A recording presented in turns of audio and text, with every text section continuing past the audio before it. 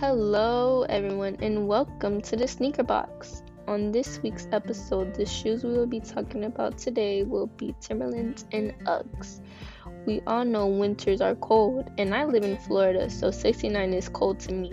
But if you live up north, then you definitely need Timberlands and Uggs. Why I say those types of shoes are great for winter because they'll keep you feet warm, and it's scientifically proven that if your feet are warm, your whole body will be warm too.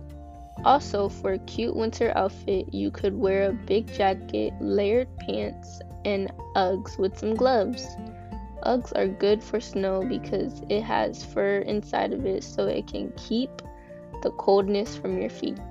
And since Uggs are kind of made for snow, they won't get as damaged as regular shoes. These shoes are one of the most expensive shoes talked about on the sneaker box because these range from $70 to over $200. With Tims, you can wear a jean jacket and some black pants and a black shirt and black Tims.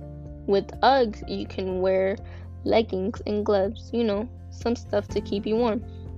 So for the winter time, these shoes are perfect to get for this season. This will be my last episode. Thank you so much for tuning in, and remember, go get that shoebox, sis.